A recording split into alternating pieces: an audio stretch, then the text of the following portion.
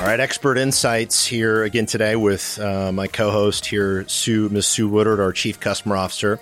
We are going to talk about leaders versus laggards as it pertains to sales and marketing alignment.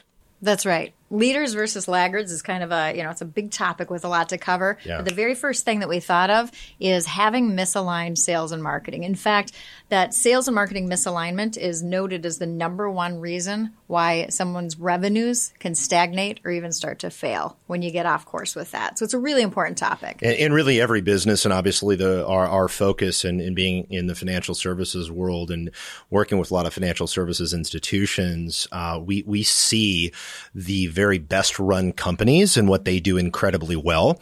And the very best run brands have an extremely tight alignment between their sales and marketing. And what does that mean? If we think about it, sales encompasses really everybody that is responsible to take care of a customer. It might be a relationship manager, might be a loan officer, might not be sales at all, but it's somebody that is engaging, helping a customer, right? So that's definitely sales. Marketing is all the communication, the brand, all the way from branding. But if you think about how easy it is to have messaging coming out from my marketing team over here, yep, and then having my sales organization, the people who are responsible for the customer, maybe saying something entirely different. Right. Happens all the time, right? Happens all the time. In fact, sometimes you have those cases where even the marketing department will be calling something a certain title. Yep. Your sales team is using a completely different talk track, and it just kind of, to the customer, they're feeling like, do you guys know each other? Does the right hand know what the left hand is doing? It seems out of context. And so the thing that we look at, have noticed in the leaders in the industry, the ones that are optimized, that tend to grow the fastest, be the most profitable, all of the things that you would look at, things that tend to be the most common is they look at it as really a growth team. Right? They don't look at it. Yes, there's different departments in terms of sales and marketing, but it's a growth team. And it's just the mindset is different. Right? And you've experienced that as well, right? Absolutely. And I think when you say team, that's one of the most important parts because it's having, for example, a singular customer journey, not the journey in sales and then the journey in marketing. It's having one journey that you want your customer to experience where different parts of the organization play an important part. What we've seen and what we've really learned from having the fortunate opportunity to partner with a lot of great organizations, both that were, I think, maybe leaders and in some cases they were laggards in these spaces when we started working with them, but we've been able to learn a tremendous amount.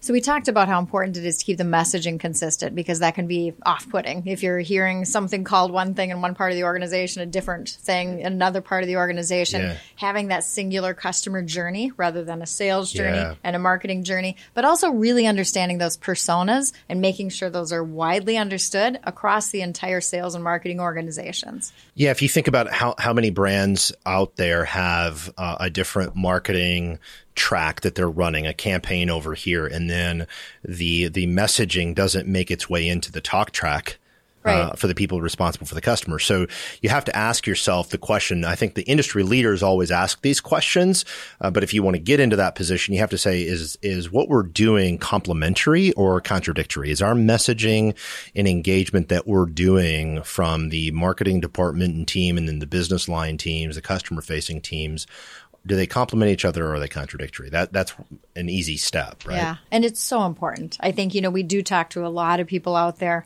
And when you talk to them and you say, how well are your sales and marketing organizations aligned? Again, you hear some companies say, man, they are rock solid. In fact, they're just there. We call it smarketing, because they're so tied together. There's other companies where you hear them groan and go, oh, man, it's a huge pain point for us. Yeah. Right? And there's always sort of friction between the two. Sales wants to do this. They want to go out and they want to act and be able to turn, and marketing wants to be more methodical or whatever it is.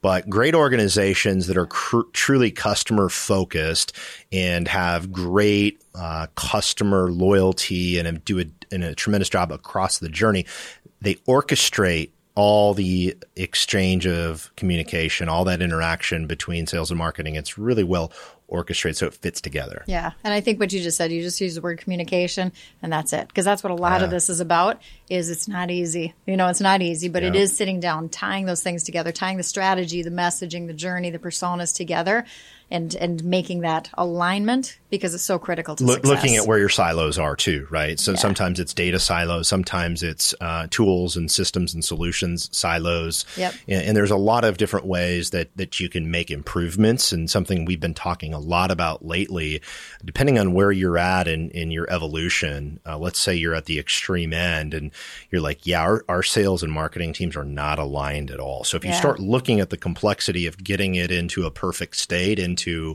what we would consider a leadership state, it's a huge, overwhelming thing. And so starting with a point of saying, let's just make some progress and let's make incremental improvements to start that momentum going. Right. Right. And the leaders tell us. I mean, there's a CMO study of the leaders who made this shift. I mean, there's some amazing stats. 32% higher revenue.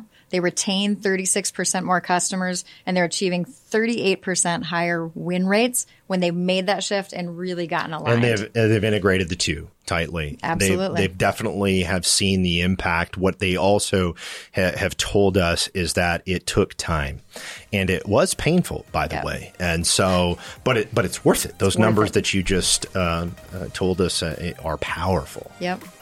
Not easy, but worth it. Totally worth it.